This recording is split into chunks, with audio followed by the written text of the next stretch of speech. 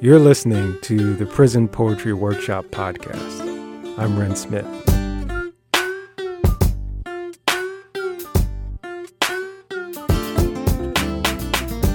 Here we present readings, commentary, recordings, and stories about the little-known and even less understood literary tradition of prison poetry.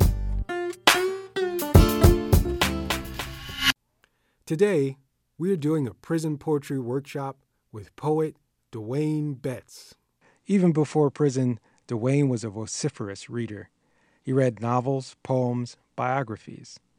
Prison only deepened that habit. One day, on the unit, he stumbled across a sonnet called Prayer by George Herbert. It's what you might call a list poem. Here's how it goes. Prayer, the church's bouquet, angels' age, God's breath in man returning to his birth, the soul in paraphrase, heart in pilgrimage, the Christian plummet sounding heaven and earth, engine against the Almighty, sinner's tower, reversed thunder, Christ's side piercing spear, the 6 days world transposing in an hour, a kind of tune which all things hear and fear, softness and peace and joy and love and bliss, exalted manner, gladness of the best, heaven in ordinary, man well dressed, the Milky Way, the bird of paradise, church bells beyond the stars heard, the soul's blood, the land of spices, something understood. Dwayne was completely taken in. What the guy does is he takes a verse and he looks at how all of the words, nearly all of the words in the third verse or the second verse rhyme with each other. And so it's like 3 columns. And he lists all of the words that rhyme with like the top word in that column. And it's pretty amazing because it tells you how he achieves a certain sound based on the word choice. And that inspired Dwayne to write his own list poem, one about prison.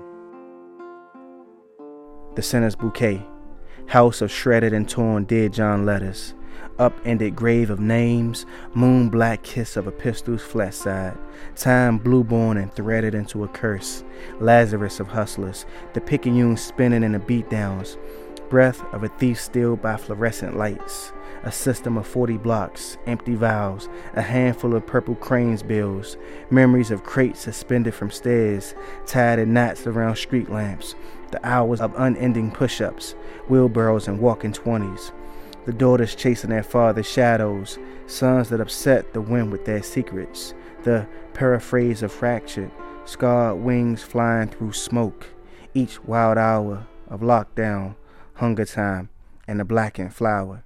So what we'd like you to do is write a list poem. According to Dwayne, it's important not to overthink it.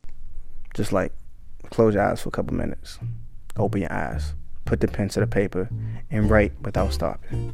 And just, do it for like 10 minutes. Just write. No inhibition. One of the things that is possible, that has been possible since the existence of prison, is this idea of the word and song being a way to get free. From Lead Belly to Nathan McCall, to Claude Brown. But I would say write with the intent of that. Write with the recognition that it can make you free. And write knowing that you got to read 10 times more than whatever you write anyway.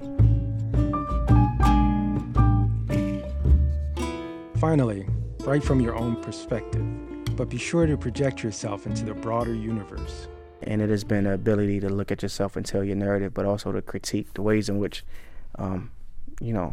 you acted badly or made bad decisions or whatever. But more importantly, to write and be able to see the whole world when you write, and not just make this sort of arrogant, egotistical push to say something about yourself all the time, But I would say write, though. So grab a pencil or pen or whatever's handy. Let it pour out. You can revise later. After you've reworked it, if you would be so kind as to send it to us at Prison Poetry Workshop, P.O. Box 448, Wilmington, North Carolina, zip code 28402. That's Prison Poetry Workshop, P.O. Box 448, Wilmington, North Carolina, zip code 28402. Or visit us online at prisonpoetryworkshop.org.